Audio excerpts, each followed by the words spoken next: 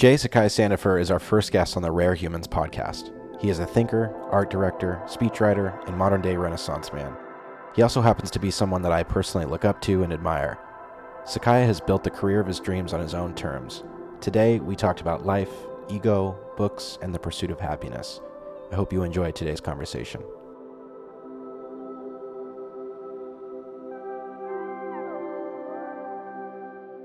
All right, Mr. Sandifer, Sakiya Sandifer, thank you so much.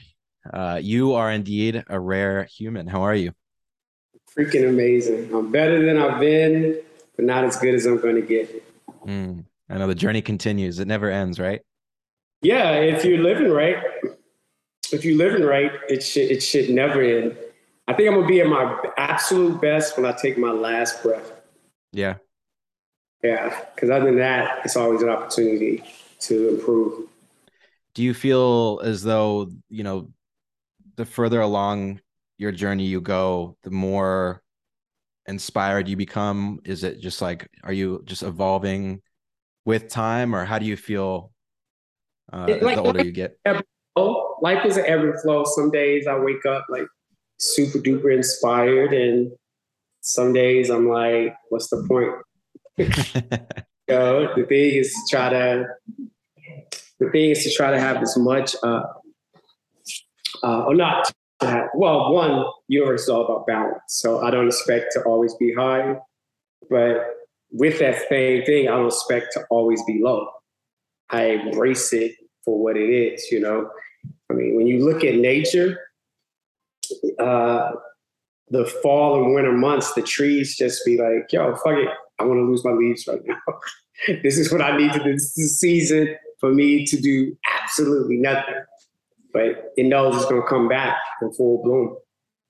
Yeah. And for me, feeling the seasons change has always been, I don't know if I'm just extra sensitive to it or tapped into it, but even just the last few weeks transitioning from summer into fall here in LA, it's almost like a breath of fresh air for me. I love fall. My birthday's in a couple weeks. It's always been, my favorite season. Do you have a favorite season, or how do you feel about fall or summer? What is it like? How do you? Strictly because of outfits, I like more of the fall. Well, LA, because different me growing up in Chicago. I mean, I hated like winters in Chicago, obviously.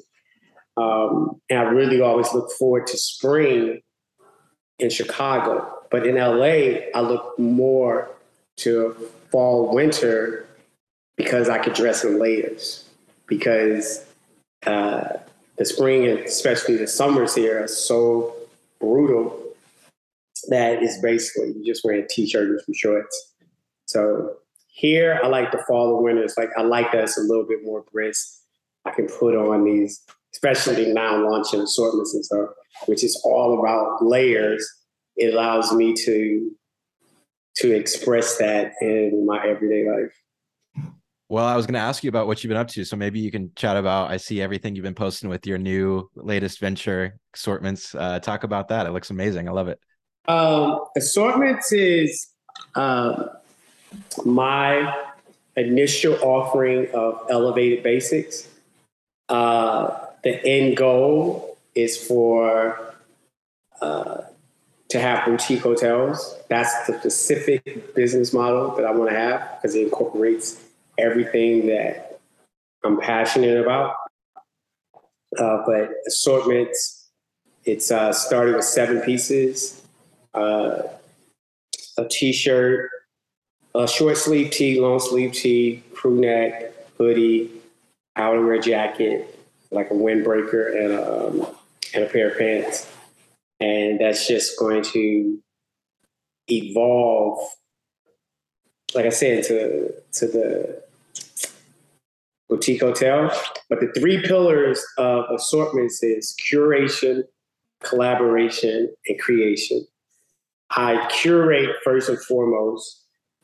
The collaboration, I think I like the most because that allows me to work with other artists. And I love collaborating because it gives the opportunity for the third brain to appear, where 2 people working together, they come up with something that neither one of them could have came up with by themselves.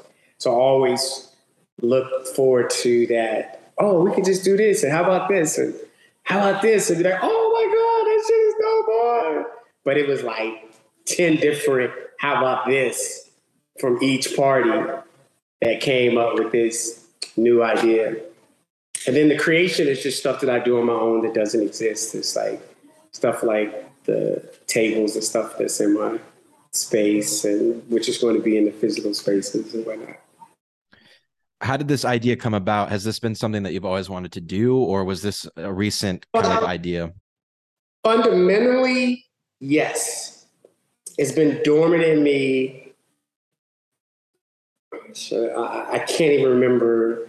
I can never, I don't have a thought of me ever not thinking about going into shopping for anything and saying, man, this would be better if they did this.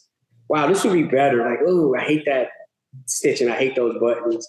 Oh, why did they put those legs on that table? Like, it's always something in me. So I've been doing it mentally or dormantly, like all my life.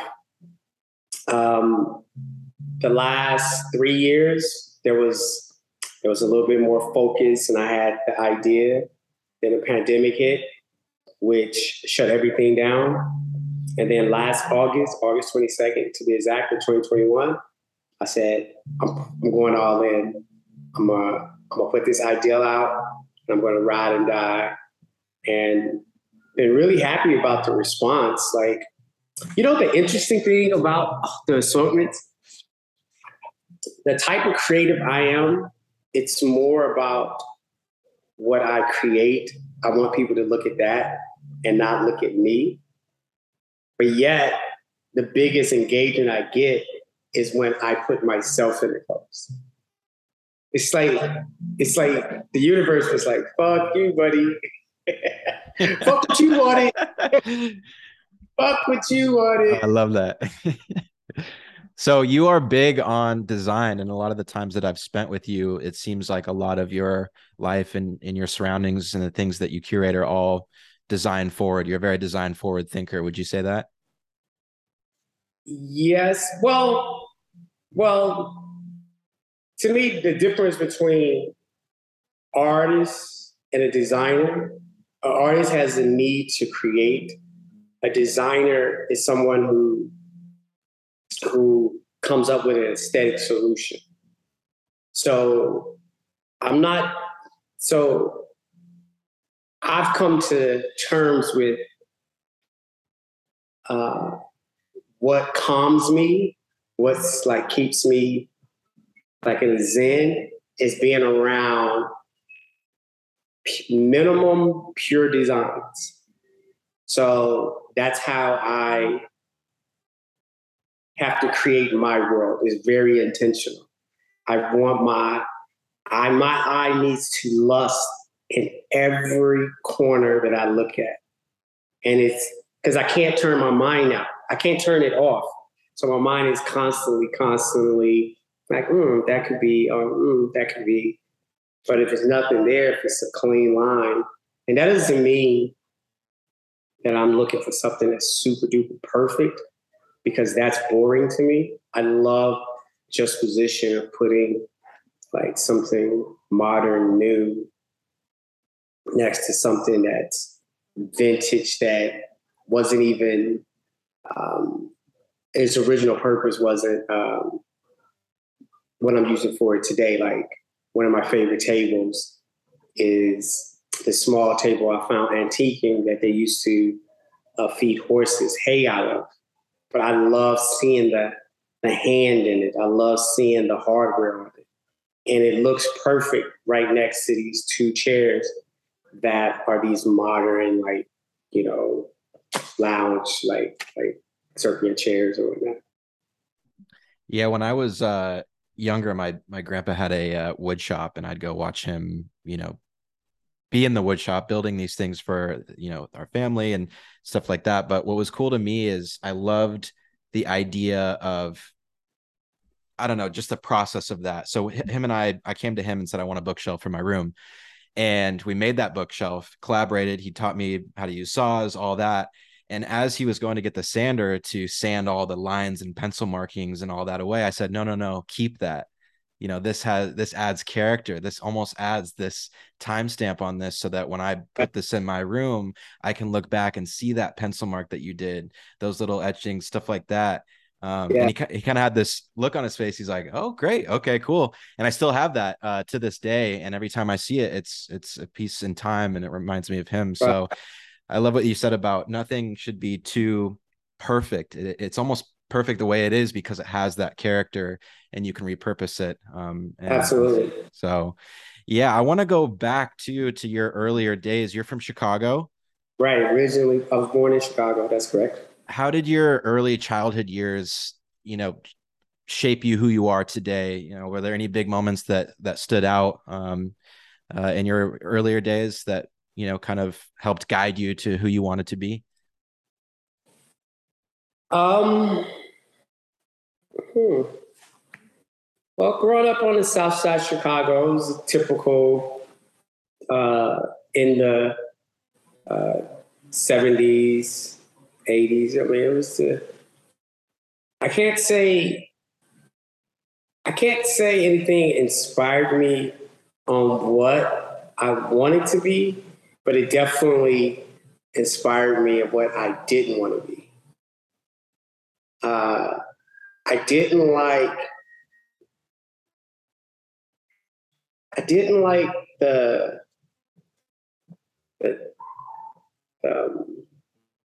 I shouldn't say it. Well, I guess that's being truthful.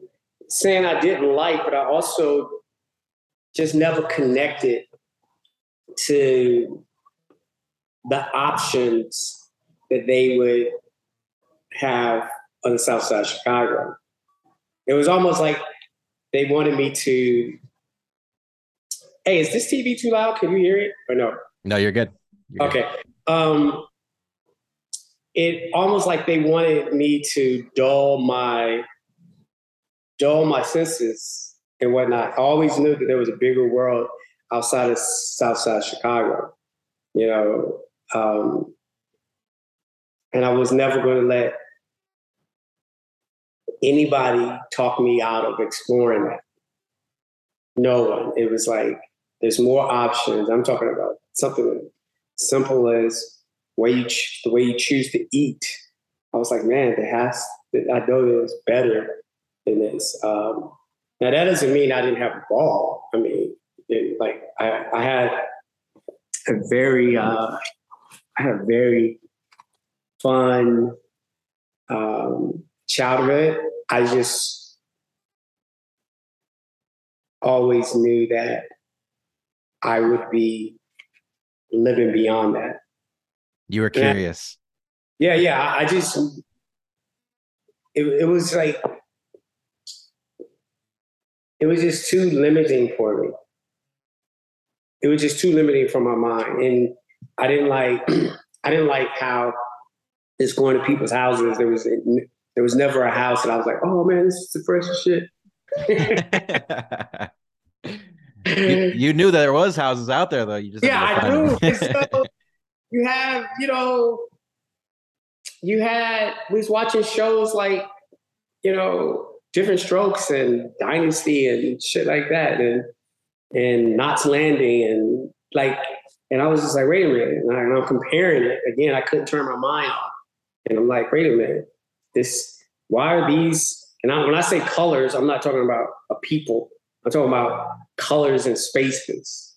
And I was just like, wait a minute, why are these browns and oranges over here, and I'm seeing these beiges and whites and taupes and stuff over here? Like, wait a minute, there's something going on here, and I couldn't turn my mind off of that. I know watching the Magnum PIs and stuff like that, and I'm like, yo, that looks like a really nice lifestyle right there. It's like he had the car, he get the women and shit. He was like, it was kind of like freestyle. Yeah, I And I'm pretty sure there's somebody today that's looking at their current options in life and knowing that there's there's something else for them. I'm just a person who who made that commitment to walk towards that vision that he had, that only he could see. Yeah, I feel like that's the hardest part for a lot of people, especially when you're, younger, going through your teenage years. It's almost like you have that eye for it. You have that curiosity. You want more than what's in the box that you grew up in. And some people, I feel like, I grew up in a small town up in Washington State. And, a lot of my friends who I'm still good friends with today, but they have that fear almost embedded in them where they can't exist outside of that world because it's so comfortable to them, But that's, I'm going back to the universe of balance. The universe is a universe of balance where they had that fear of leaving that environment. I had a fear of staying in that environment. Mm-hmm. The universe balanced out. Yeah. We both are living within our purpose. There was something meant for me. There was something meant for me to go out. There's no reason I recognize differences in people, but I don't necessarily think a difference makes one person's choice better than the other. The thing is to really focus on your decisions and your choices and stay as true to that as possible. Everybody's not meant to travel the world. Everybody's not meant for that, and everybody's not meant to stay local. Let's be united by our uniqueness. Yeah. And, you can, yeah, everybody can't do the same. Just like everybody can't do the same physical push-ups, everybody can't do the same mental push-ups. Exact same thing. That's why people say, man, that thought man, that's heavy. They're telling you what you're thinking about is heavy. It's like they can't, what? Wait, what? And there's some people out there that can do like fucking 200 straight push-ups. That's not the David Goggins of the mind. yeah, exactly. Now, when it comes to a mental push-up and figure some shit out, that's me. I think it's important too. I love what you said a couple minutes ago about, everyone needs to embrace their own uniqueness. Right. A term that I always loved using was like superpowers. Like, what are your superpowers? Right. Every individual comes here and has a set of superpowers, or just one superpower, in my opinion. And I feel like in today's modern world, everybody's trying to get everyone to conform to this one set of rules, or you need to, like, the status quo, right? You need to think like it's this. Always been like that. Yeah, absolutely. Maybe it's more elevated in today's world because we have so much access to, like, instant gratification, access to information and news and all that. But I mean, how in your opinion, I know it's kind of a loaded question, but how in your opinion can people kind of teach themselves mental models to see through that, escape that pull from, what society tries to tell us what to do or how to be? How can you kind of harden yourself through that and really embrace your superpowers and feel good about them? Like you said, that's a loaded question. I see that as like a trick question. That look crazy as hell how you just drink that and it look like you're drinking something black. Doing magic. Magic. That's like a trick question because no one can ever be talked out of their superpowers. Okay. So if you let somebody, if a person was to say to me, I always wanted to do that, but that person said something to me and maybe I'm like, you didn't want to do it then, bro. You didn't have it in you. Yeah, like it wasn't meant for you. Yeah. It wasn't meant for you. Just because you have a thought doesn't mean that you have the capacity to bring it to fruition. I I it's like when a person wants to do something, they do it. And it's like, what is your level of commitment to getting that idea done? That's something that can't be um, instilled in someone. It can't be. Just like you can't keep somebody who's really super duper focused, you can't break their focus. It's just like, no, that person has blinders on. It's like, no, they just built like that. You know, it's just, they see the world, uh, they see the world as what they will or won't do versus what they can or can't do. It's a different mindset. That's why we come up with these different words. That's why whoever came up with these words and how to communicate, it all expressing a certain energy and a certain frequency. Like if you was hanging out with a lot of high frequency people, you never use certain type of words. You just wouldn't because it's just unacceptable. Like, oh, I was thinking about doing that. What the fuck you mean you was thinking about doing that? Are you gonna do it or you not? It's like that. It's no time for the hey pep talks and the pep rallies and all that. It's just not. It's almost offensive. You go like, yo, bro, I don't need the pep talk, bro. I'm getting this done. So it's like a loaded question. If a person is committed to getting their ideal out, they get it done, and the universe will respond accordingly.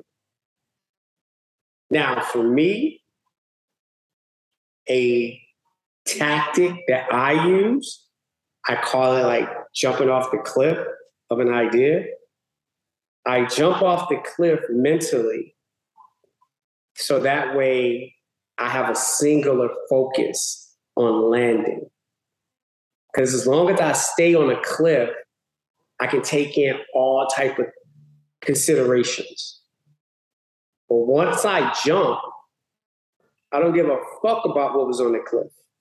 It's irrelevant. I'm in the air.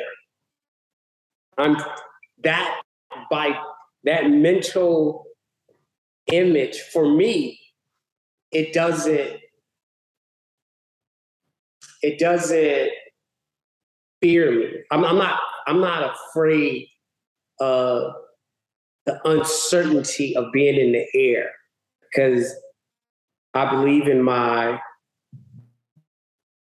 supreme ability to figure how to land. It's almost like you are so in tune with who you are that you know that you're capable of seeing that idea through, or it's either it's not even that. It's an uncertainty. I know one, two things going to happen. Either I'm going to land or I'm not. That's it. Bro, like, yo, whoa. I'm either about to land, boom, boom, on some superhero shit, or I'm about to really bust my ass. Yeah. But you commit, and that's the first step. Yeah, I just commit. I jumped. Like, and you have people who don't jump, and they don't, and when you don't jump, certain information will never come to you. Because it's certain information. The way that the universe works in this realm, the information comes in the act of doing it. Right. So I jump. And you could also go as far as saying that the longer that you wait and think and contemplate on jumping, the worse that anxiety will get and the more you'll doubt yourself in a way too. Well, yes and no, because once you jump, right? I'm not saying just run to the cliff and just run. Like you should take it.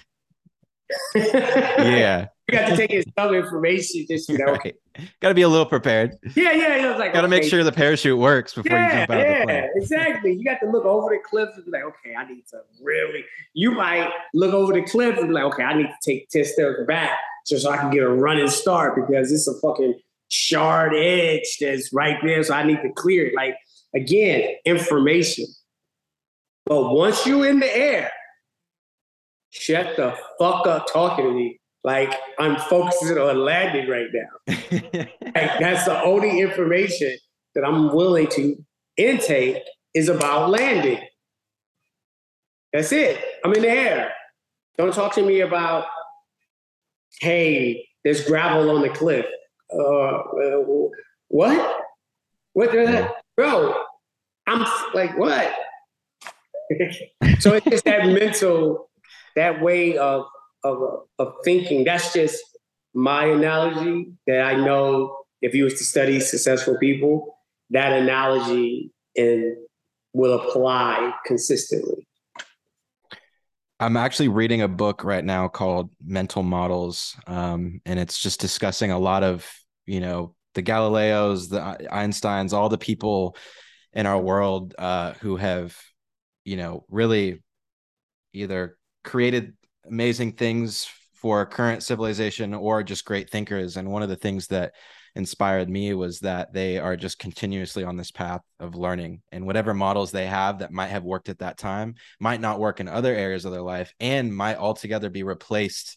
For example, they discussed Newton and how his idea of gravity and the universe and all that, it was great, but it was still flawed enough to the point where Einstein came along with relativity and completely revolutionized the way that physicists discussed, gravity and all those things. So I feel like the thing with life as well is those models can also evolve and change, and what might work now might be different in the future. Are you constantly changing your model? Like, do you feel like you're having to evolve them? Or every day is 3 questions. What do I need to start, stop, and continue doing in order for me to accomplish my goal? And even my goals sometimes change. Like right now, it's all about the boutique hotel. So what do I need to start, stop, and continue doing? And every day, I should be getting the same answer. I mean, I should be getting different answers. And if I'm not, that right there is like, oh, I need to start getting some new answers. That by default means I'm stagnant. I haven't taken in new information, and more importantly, I haven't applied new information. And just to ultimately get to my goal line, and so we live in an information age now where it really is about applying information. It's not about the retention. It's more about because, you could be using something today that's totally outdated. Even though it might have some good principles in it, but it's like, it doesn't apply. Like at one time, if you didn't need to know what, let's say Adidas, right? You didn't need to know the face of Adidas, the person that was making it. You didn't need to know the face of Levi's. You didn't need to know that. But now people buy or don't buy Teslas because of Elon Musk. We live in this business cycle right now of a very strong look at me gene, i.e., I was trying to launch a brand and really wanted to be in the back of it, but the data said you need to show yourself more, and that's what I get more engagement of. So I'm constantly taking in new information and I take in new information, I apply it to my best of ability, but then I will assess it again just to make sure that I'm getting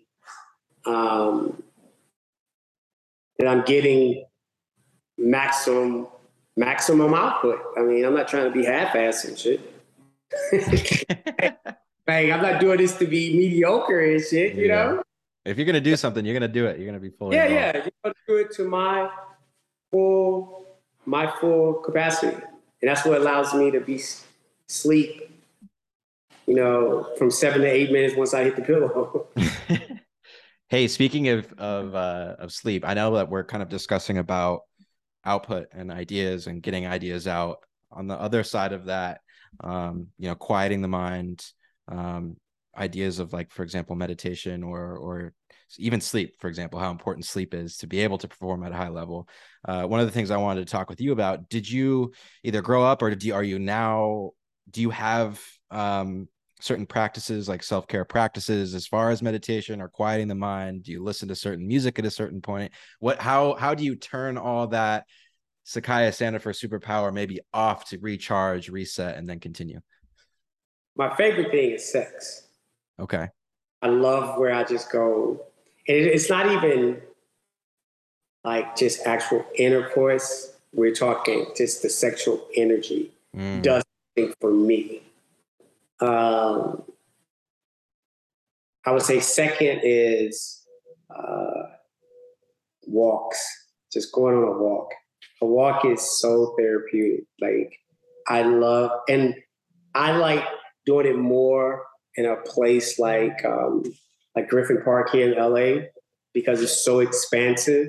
It's a different if I take a walk like around West Hollywood versus if I'm in the park and the scale of it. And I I prefer to walk where I don't see things that's made by man. I like to be like in the nature and see the scale and the power of it is amazing. But first and foremost, I can get into a very meditative state at a strip club. Okay. Okay. I get into a very, and sometimes it's like, oh man, when I leave, I'm like, oh man, that chick really thought that it was about her. It's like, no, my mind wandered looking, just being in that highly sexual and sexualized, like uh, it's a different fuel, and it's a different fuel for me. Next time I'm feeling anxious, I'm gonna say, take me to the strip club. Yo, bro, it should relax you. I'm down. I'll never forget. I went to Magic City in Atlanta during a shoot when I was shooting a documentary, and I was just like, I was so blown away by the energy in there. It was so Exactly. I will agree with you there. It was Yeah. Yeah. It serves a purpose. I remember it's funny. Magic City was the first strip club I've been into in Atlanta. same. Changed my life forever. Yeah, I was speechless. I was speechless. Yes. Oh my God. Dude, I went into that club in 19, I want to say 90, 91 for the first time. So that's how long that club has been there, right? Wow. And me and my boy, or one of my, day ones, Eric, no cap. We literally was talking about that, I want to say 3, 4 days ago. Wow. Like, yo, Magic you City. did that? It was the first time we went to Magic City. Oh man, it's funny you had that experience with a friend too, because I went with a good friend of mine who was actually DPing this project that we were shooting, and we almost felt like it was a rite of passage. If we were going to be in Atlanta shooting, that was one of the things that we needed to do. Yeah. Cool. Well, I actually have a surprise for you. So this has been on my bookshelf for a long time. I know you already know, but Oh man, this sucks. Okay, yeah, you're like, okay. I was about to say it was just coming out black. I know, but I wanted to bring this up because early in my kind of journey, I was exploring a lot of different people and the world that I wanted to be in. And you came up with this book, and this, I bought it, I went through it, and it was definitely one of the things that inspired me with the way that I wanted to go about my life. So I wanted to bring it up. There was actually one of the pages in there that I think it was page 13, but it says life is 5% what happens and 95% how you react. And that's a big lesson that I'm still learning. I would change that today life is zero, what happens, and 100% how you would, how you not react. We said react, right? Or did we say respond? React. Yeah, I would say 100% how you respond. Like I wrote that, like 12 years ago? Like, yeah, 10, 12, like 10, 12 years ago. I think it came out in 2008, right? So shit, that's like 14 years ago. Shit. Long time ago. I think I Yeah, discovered it 15 through years. the So now I would say the 51-year-old Sakiya would say life is 0% of what happens and 100% how you respond to it. And I had to change it from respond from react, because a reaction requires no thought. Like you could react to end up in the penitentiary or in the cemetery by a reaction, but a response can put somebody else in the penitentiary or in the cemetery. You know what I mean? So it's a much more powerful. And once you have the ability to center yourself and not be affected by your environment, that's when you become Neo. That was the whole purpose of Neo. And he was just like, he realized that, oh, you ain't doing shit. Like, yeah. Okay, all right, boop, boop, boop, boop, boop. Like he was just like, oh, I get it. Because at first he was operating out of reaction mode and stuff like that. And he was running from them versus, nah, I'm gonna run straight towards you, bro.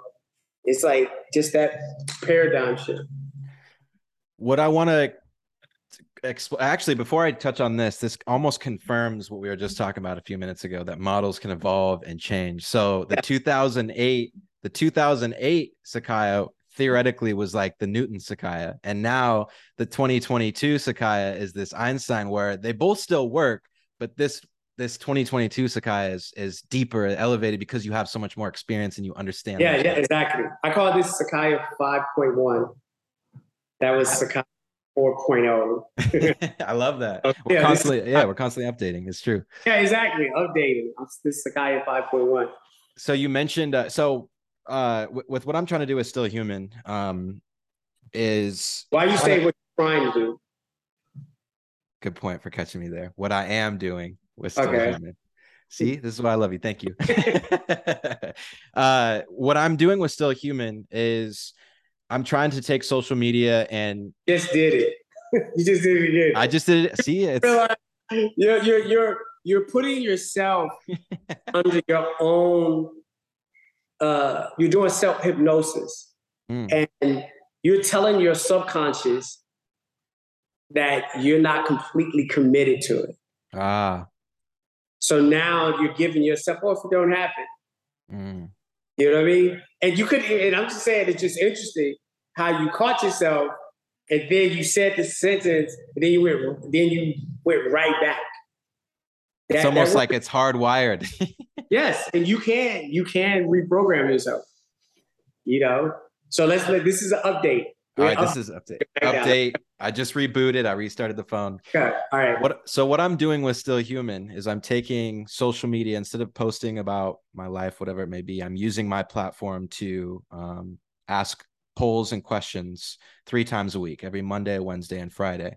And I'm asking all my followers certain questions, like, how are you feeling today? How would you react in this certain sort? It's all just used, for people to take a break from social media and think for a second, Right. And one of the things that I discussed today, it's funny that you mentioned Neo, is I wanted to get your opinion. I'll read it off to you, but I said, our reality is a complex matrix. It's a liberating feeling when you choose not to take it personally. The pressure fades, guilt fades, regret fades, stress fades, insecurity fades, and hate fades. A lot of these negative energy cycles are a natural ego response to conflict. We take everything personally. Right. So, the reason I bring this up is we were talking about that page in the book about our reaction to things and how really a lot of our own stress, anxiety, insecurities are almost self-inflicted because we choose, or our ego chooses to react to those things. Absolutely. And one of the reasons why there might seem like this big epidemic or whatever you want to call it with, these mental health issues is because we're so reactionary. Everything is like, oh my God, like we're all going to die or this or that, and so what I've been actually trying to practice myself too and pass along through these polls and questions is when you remove yourself from the matrix, when you almost go bird's eye view and understand that, you know, this is a very complex matrix, that it's almost liberating. You think it's like going to be the other side because you're like, oh, that scares me though. I feel out of control. It's like, no, actually feel more in control now. I feel more in control of my emotions. I feel more in control of my decision making because I understand that as long as I don't react out to these certain things, like I have power, I have control over myself. Yeah, we are our own. There's two, well, there's an infinite amount of universes, right? Because they all operate within our head, right? You are the God of your universe. You are the God of it, right? What happens is we project what's going on in our universe into everyone else's.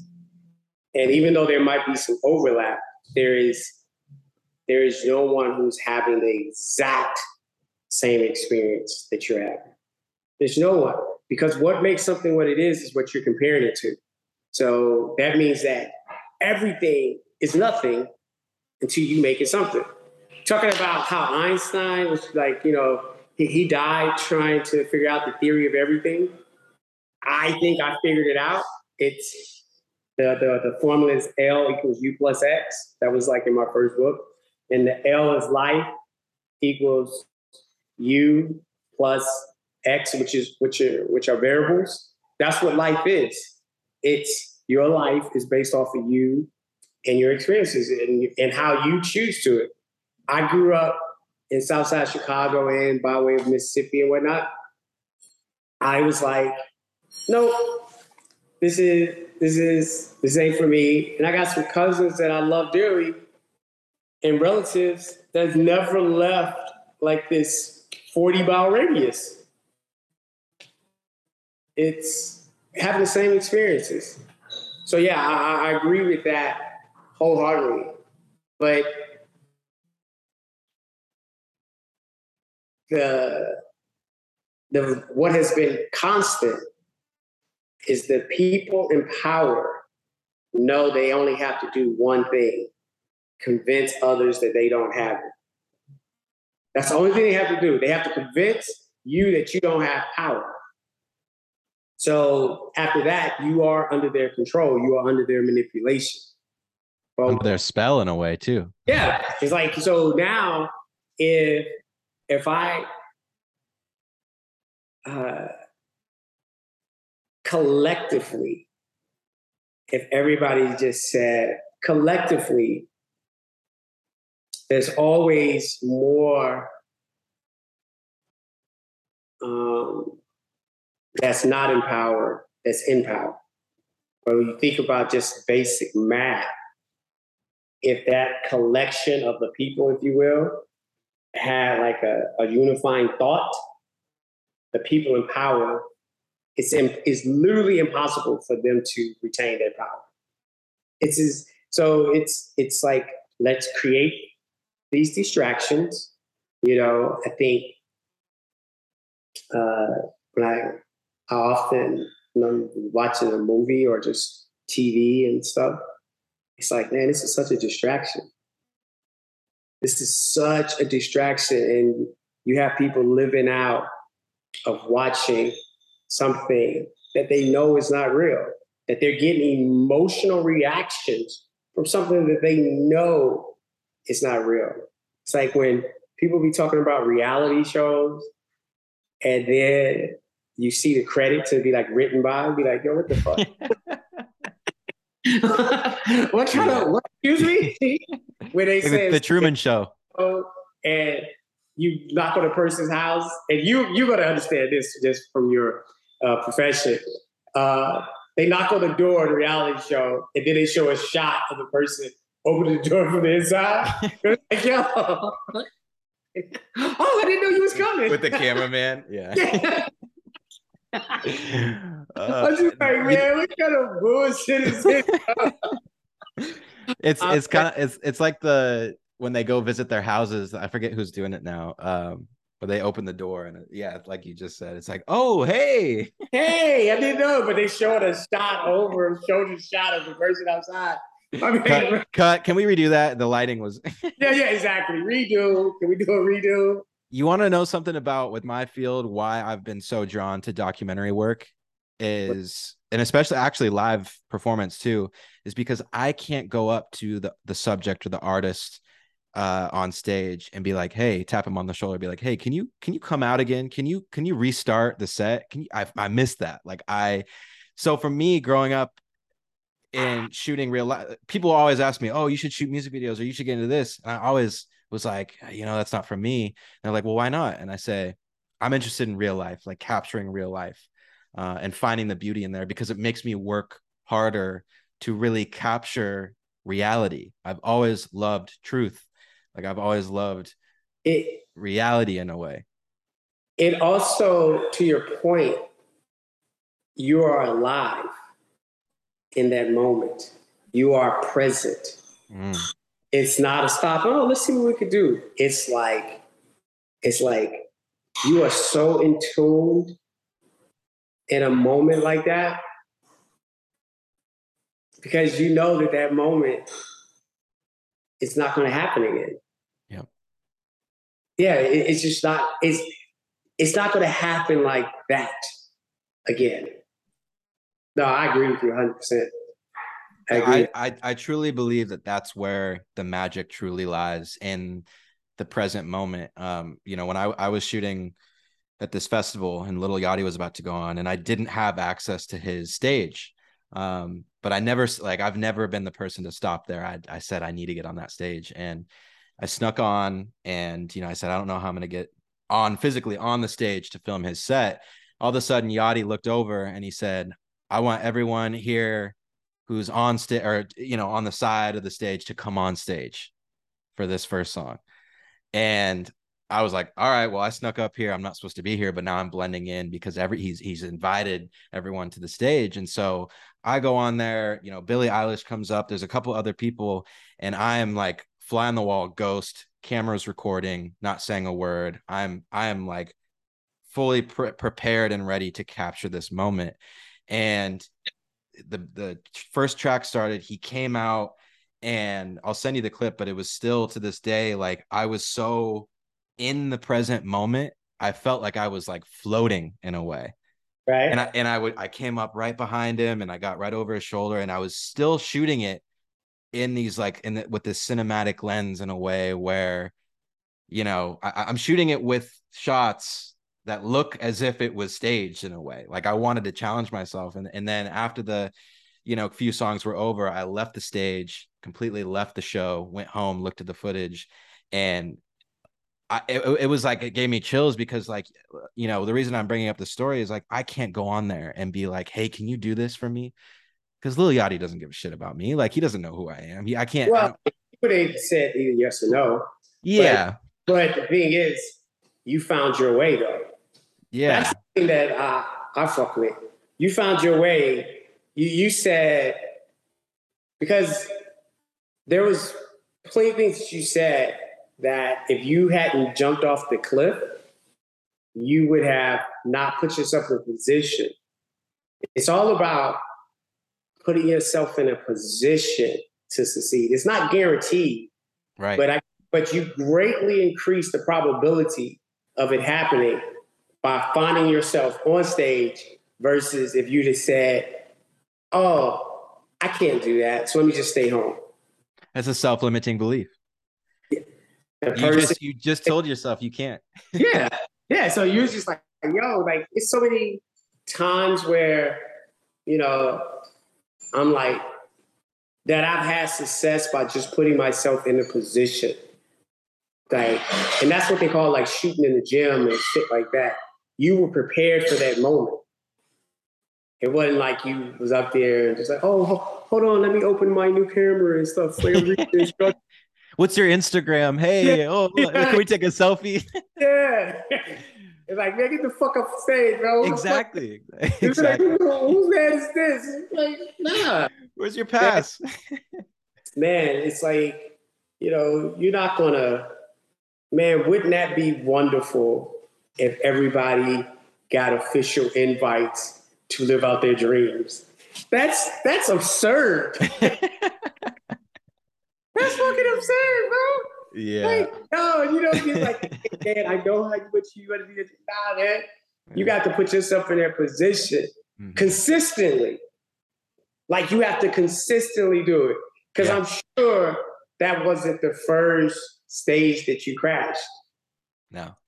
Exactly. So, I have many more stories of stages I've snuck exactly. onto. Exactly. You knew how to move to like, yo, I'm gonna get on the stage, bro. Yeah. Like, what the fuck you talking about? No, I'm getting on this stage, bro. Yeah. Like, I almost viewed it as a game in a way because I love it when somebody tells me no. I love it when somebody tells me no. I've always been that way. Maybe call it a little stubborn, being stubborn, whatever. But the reason I love how you explained jumping off that cliff and it's a 50-50 chance whether I land or not. I totally agree because I can try to hop a fence or get on a stage and I can successfully get on there, or I can get caught and the bouncer kicks me out and I go home. Both outcomes are great because sure, yeah. the act of initiating that and jumping off that cliff, because I can guarantee you as many stages I've ended up on, there's been just as many times where I've been kicked off and told to get the fuck out of here, whatever it is. And those moments are just as important because it humbles you, it keeps your ego in check. But it Well, also, I like the word humble. yeah. Yeah, It, I tell you what, you have your phone in front of you? yeah. We're going to do this for the podcast. This is going to be amazing. Okay, perfect. Look I'm up the ready. word humble right now. Okay, perfect. Look up the word humble. All right. And then read it out loud to your audience. All right. The definition of humble is having or showing a modest or low estimate of one's own importance. Oh, okay. Keep going. Keep going. It's lower in dignity or importance. Wow. Okay, so that Yo, so who benefits from your humble moment? Not wow. you. You know what? One of my favorite things that Kanye did, so much so that I actually went out and bought a dictionary, is he used to highlight positive words and discard negative words. Right. And that to me, like that, for whatever reason, that struck a chord in me because it's like, wow, we really are on autopilot sometimes using words that are secretly self-destructive. And you just pointed that out. Yeah. And so I could go like I love that. Thank you for telling and enlightening me on the word humble. Yeah. Most people like, yeah, they just read, oh no, you have to be humble. Like, no, bro.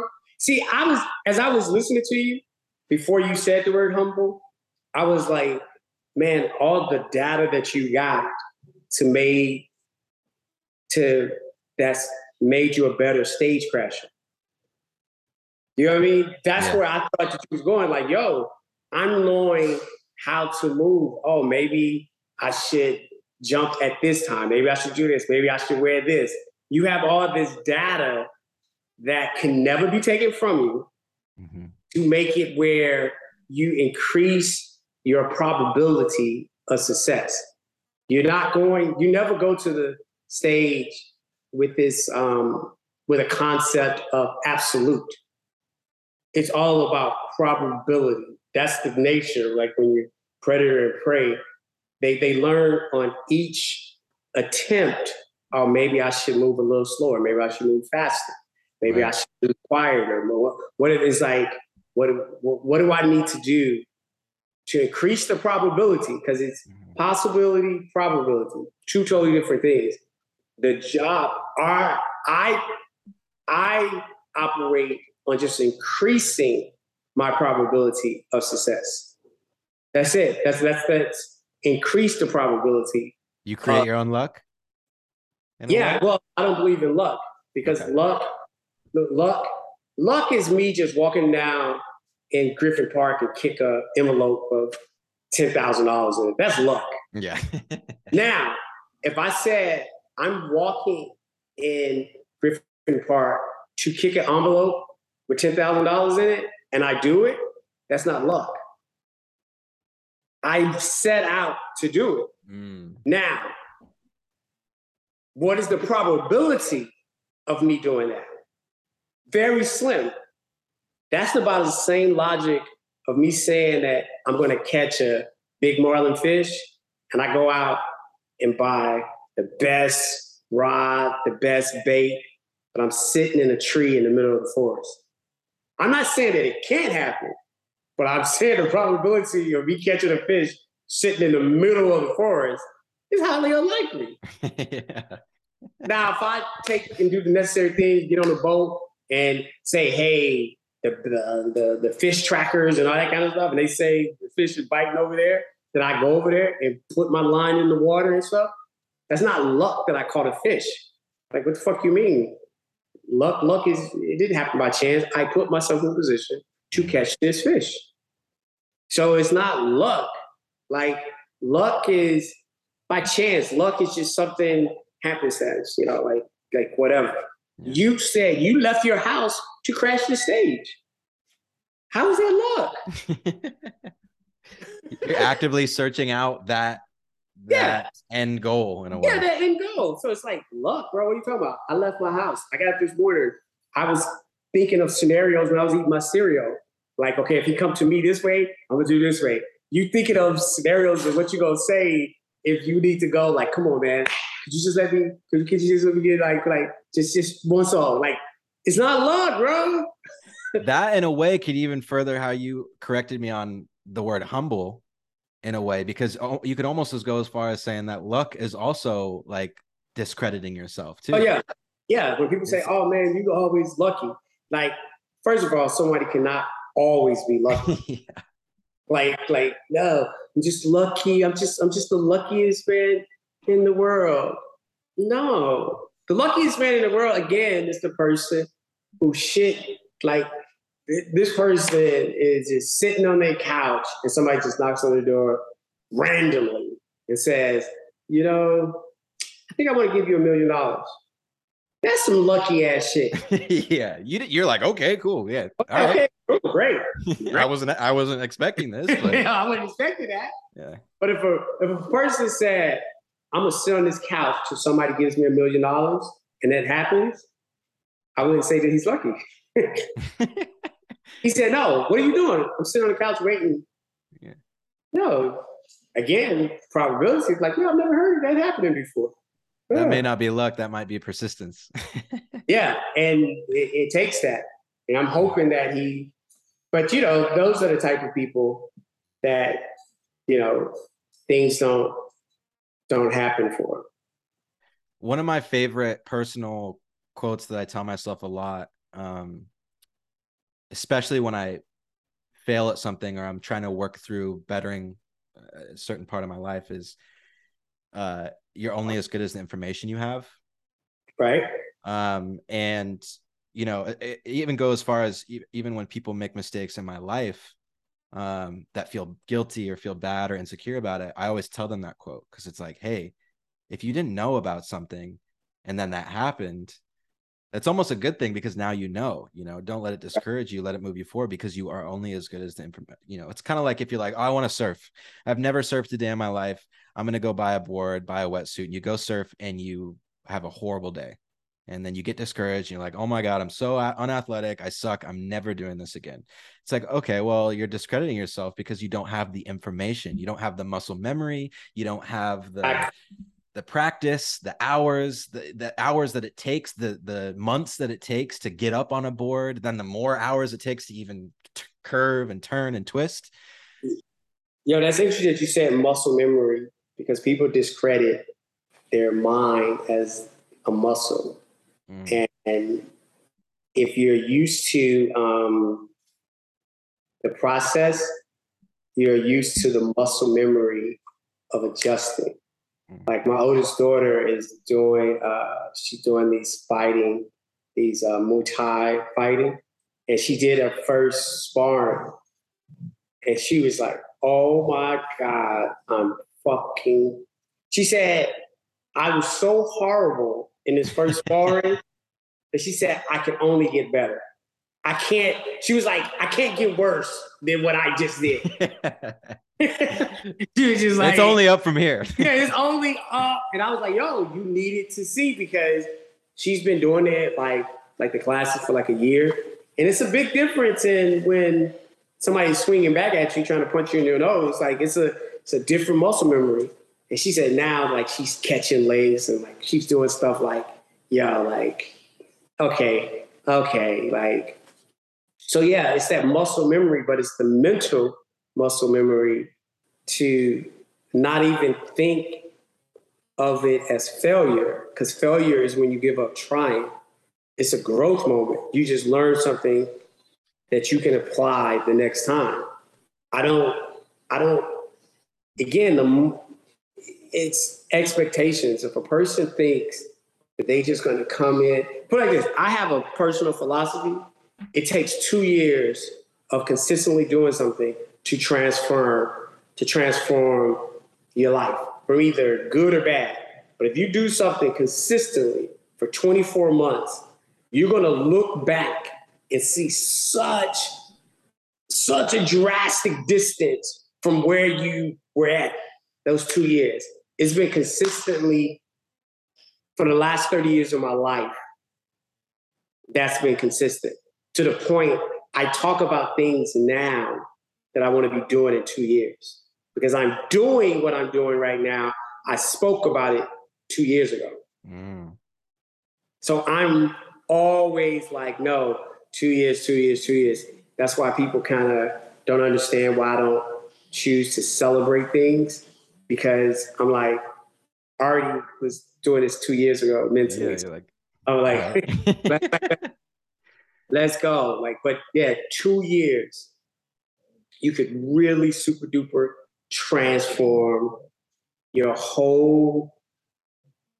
When I say reality, I mean your choices, because that's what reality is Right. choice. What choices do you want to have?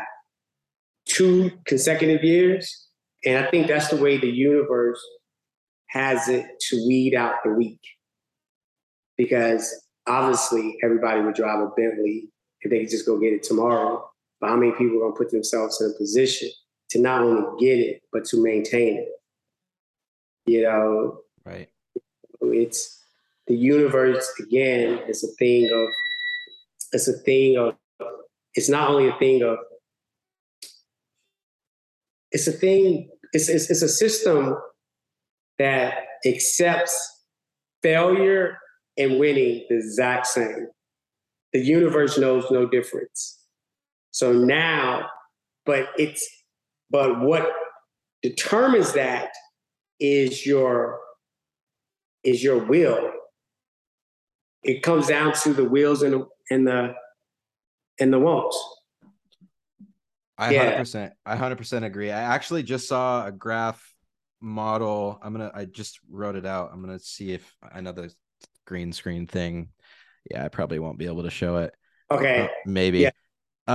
So kind of what I saw was when you go start something new, this is kind of like your see if this graph is like your self-esteem or your confidence in a way. So you're like, okay, I want to go surf.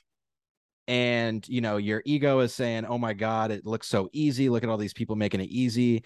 This is you right here, you haven't surfed a single day in your life, but you're like, okay, my confidence is at like 99%. And then Right. this mark kind of symbolizes that first day where you get your absolute ass kicked to the Yes. ground. Yes. The ocean tore you up. Yes, and so this 95% variable right here is on this graph is 95% of people quit after that first time, because I would say, yeah, I would say higher than that, but go ahead. that that initial feeling, that rush, that euphoria, you're so excited. Oh my God, I'm going to be a surfer, all this. And then that crash down to zero.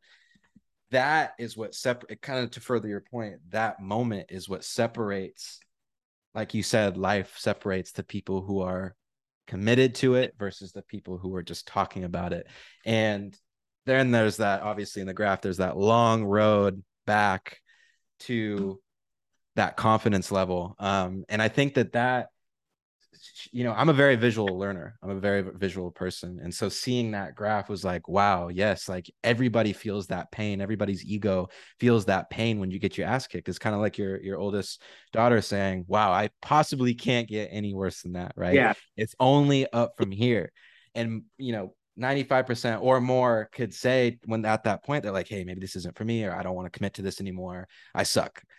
And, that helps, that immediate ego hit, I feel like helps weed out the people that aren't really serious about it versus the people that are like, no, I'm committed.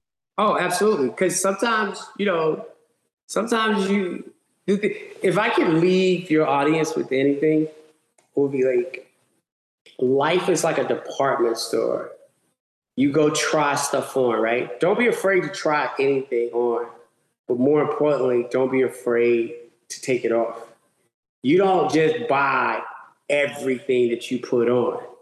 But the concept of trying on a jacket is not scary to somebody because it's easier. But it's the exact same thing. Try on the idea that you're going to be a surfer. You don't leave the store naked because that first jacket didn't fit you or whatever. You're like, yo, let me continue to reach my goal. Don't be afraid to try on the idea, but also really listen to yourself. Really super duper listen to yourself. Because at one time, I thought that I really wanted to be the world's best personal trainer. And then I realized I don't like being that up close to people. I was like, there's no way I could figure that little part out. Like, I don't really like being among people and stuff like that. And contrary to belief, even though I'm doing this podcast like this, I don't like to motivate people. It's like, look, people would try to, when I was doing a personal trainer, they wanted to tap into my exuberance and my will. And I'm like, no, you're going to be on the treadmill, not me. Yeah, you got to create your own mental models. Yeah. I'm here just to really like give you a blueprint and stuff like that. But I'm not about to be doing this shit, bro. I'm not going to be doing this. That's why, in my opinion, motivation just, I don't know, it's kind of a cop out in a way. Because it's like you can inspire people, you can educate people, you can better them, but it's up to the person on the receiving end to put that to practice and to use it. It's kind of like someone who wakes up and follows 100 Instagram accounts that are like, in order to be this or that, it's like, but he sits on the same couch every day, watches the same TV every day, and doesn't exercise. It's like knowledge is only useful if you put it to use, right? Yeah, the application of it. Yeah. I share something with you that most people don't know. When I was going to school in Madison, Wisconsin, and I came back to Chicago in December of 1994. And I always had this vision that somebody's going to be like, God, this guy is special. Let me just turn the world over to him. Like literally up until 1994. So for my first 23 years on the planet, that's how I was operating. And in Madison, Wisconsin, I was what seemed like the popular, things was working out for me, but it was also a world that didn't have a lot of responsibility in it and accountability too, because it was college town. So I come back down to Chicago, and I was like, oh, I know I'm being find a job, because I'm Sakiya. Like, come on, everybody loves me. So True. Yeah, so I'm down there, and I can't find a job for shit. And I literally had what could be considered a mild, like, breakdown. I just start crying uncontrollably. I just couldn't, because I couldn't believe that this was not happening for me. And as clear as I hear your voice right now, I heard a voice say, "What have you done?" And me being the pure soul that I am, I answered it. I said, "Nothing." And then the voice said, "So what do you expect?" And from that moment, I mean, when I say it was like somebody just closed the faucet, I immediately stopped crying. The world just cracked open. And then I realized that moments like that are going to happen, but it's going to be based on everything that I did prior. You know, that's why I'm constantly engaged. I'm constantly working. I'm constantly, so when somebody does come in my world and they be like, if I say, "Oh, I want to do a boutique hotel," I have a home that's a prototype of how I would put that space together. I've already done it. It's not like, "Oh yeah, I was going to do a hotel and Let's see if it works out. yeah, it works out." I've done the antiquing. I've built the furniture with my own hands. I know where to go get certain supplies and stuff like that. So when that opportunity presents itself, which I know it will, I'm going to be ready for it. And that person that's going to be prepared to give me that opportunity is going to recognize my preparation. It's like, don't tell me what you want to do, show me what you've done. And then I will give you a consideration. They don't care about what you want to do. What have you done? Because future performance is dictated on past behaviors. You know, so it's like, and literally it just clicked. And I remember I wasn't married to her at the time, but I remember the woman I was with, she was just looking at me in blank face and like, it was just like, what the fuck is going on? And like, ever since then, like, I don't know a person. You see me work. You're not gonna outwork me. Yeah. You're gonna see me. We was up there at the Wu-Tang and shit. And we You never up not working.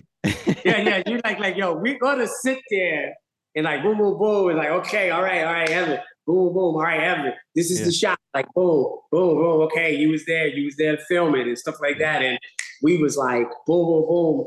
Bottom line was, we knew, even though we were understaffed and because people were quitting and shit like that, we have an objective to get done.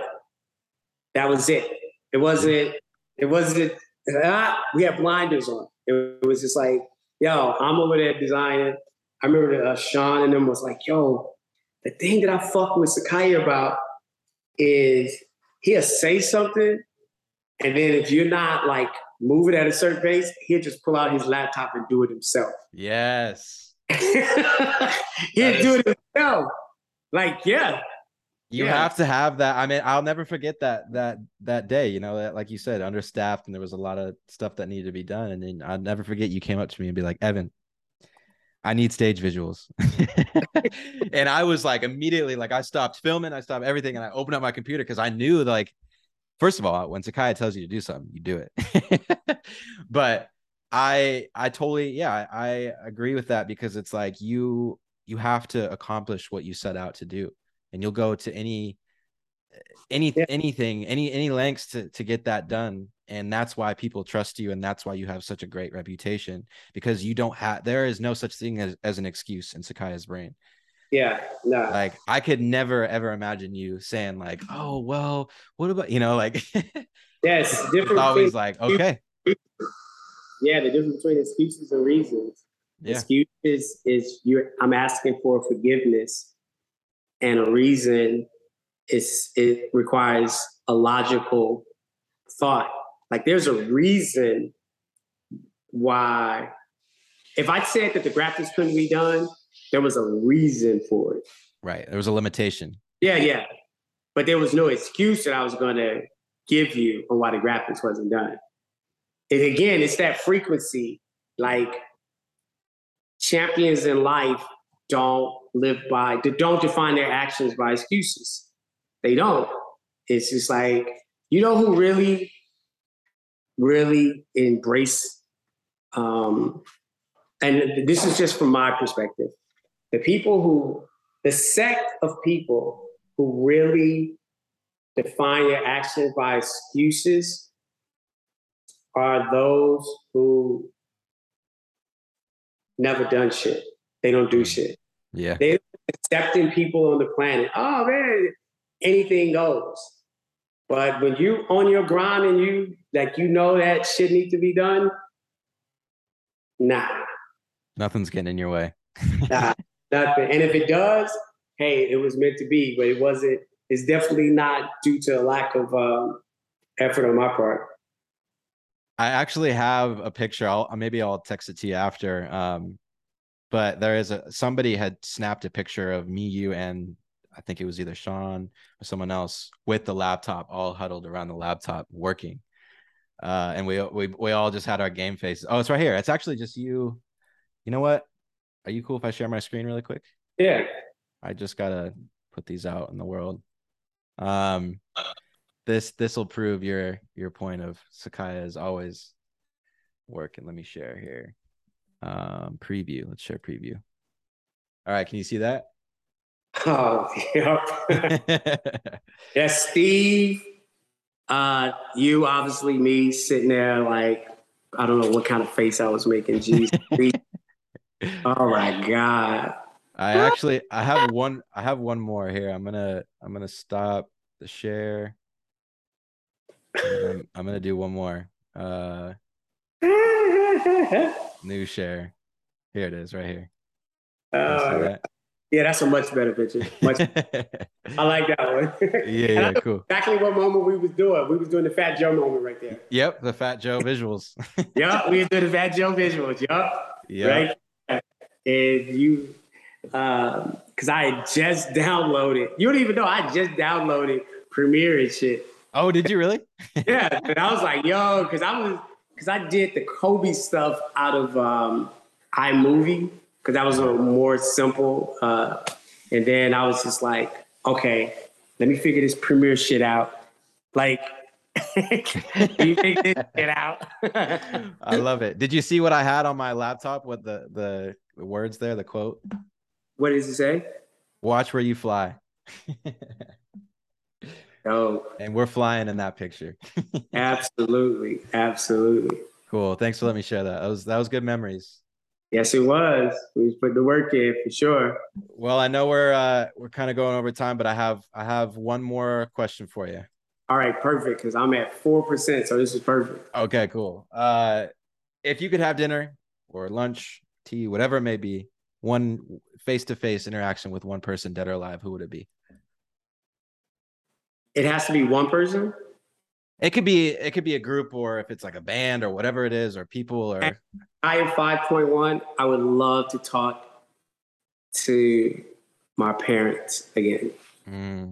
That's my mom and dad. Like that's the only people that will mean something to me because I'm the age now that my mom was when she passed. So that's just putting everything in a totally different perspective of her passing at 51. And I'm just like, oh. And she never got to see, they never got to experience, we both never got to experience me at this. And who knows who they would have been at, my mom, version 7.1 or stuff like that. I wouldn't have I don't know if I would get anything out of anybody else. It's just like I can read a book or whatever. Like my mom and my pops, and just like, how would it be for me to host my parents in my home right now? Yeah. for them to come in there, newly married and stuff like that. Yeah. How would they? How would that be? That that's to my soul right there. That's like, hey, like to hear. I don't know how it would feel to hear either my parents at 51 say they're proud of me. I Mhm. don't know what that. I don't know what that feels like. It's like, what would that do to me, just on a fundamental human level, for everything I accomplished? Because they both been gone for 21 years now, going on 22 years. That's like, it's been a lot of updates since then. Yeah. um, so yeah, it would be my parents. To Amazing. Yeah, it would be my parents for sure. Amazing. I love that. Well, Sakiya, thank you so much for being the first guest of Rare Humans. You are indeed a rare human, so thank you. Like, Uh thank you likewise. thank you so much. Yeah, this was fun, and yeah, I'm super excited, and I'm also excited for you and your latest adventures and ventures and all that. So appreciate you. All right, man. As always, let's create some more magic together. Yes, sir. All Magic right. is very real. Yes, absolutely.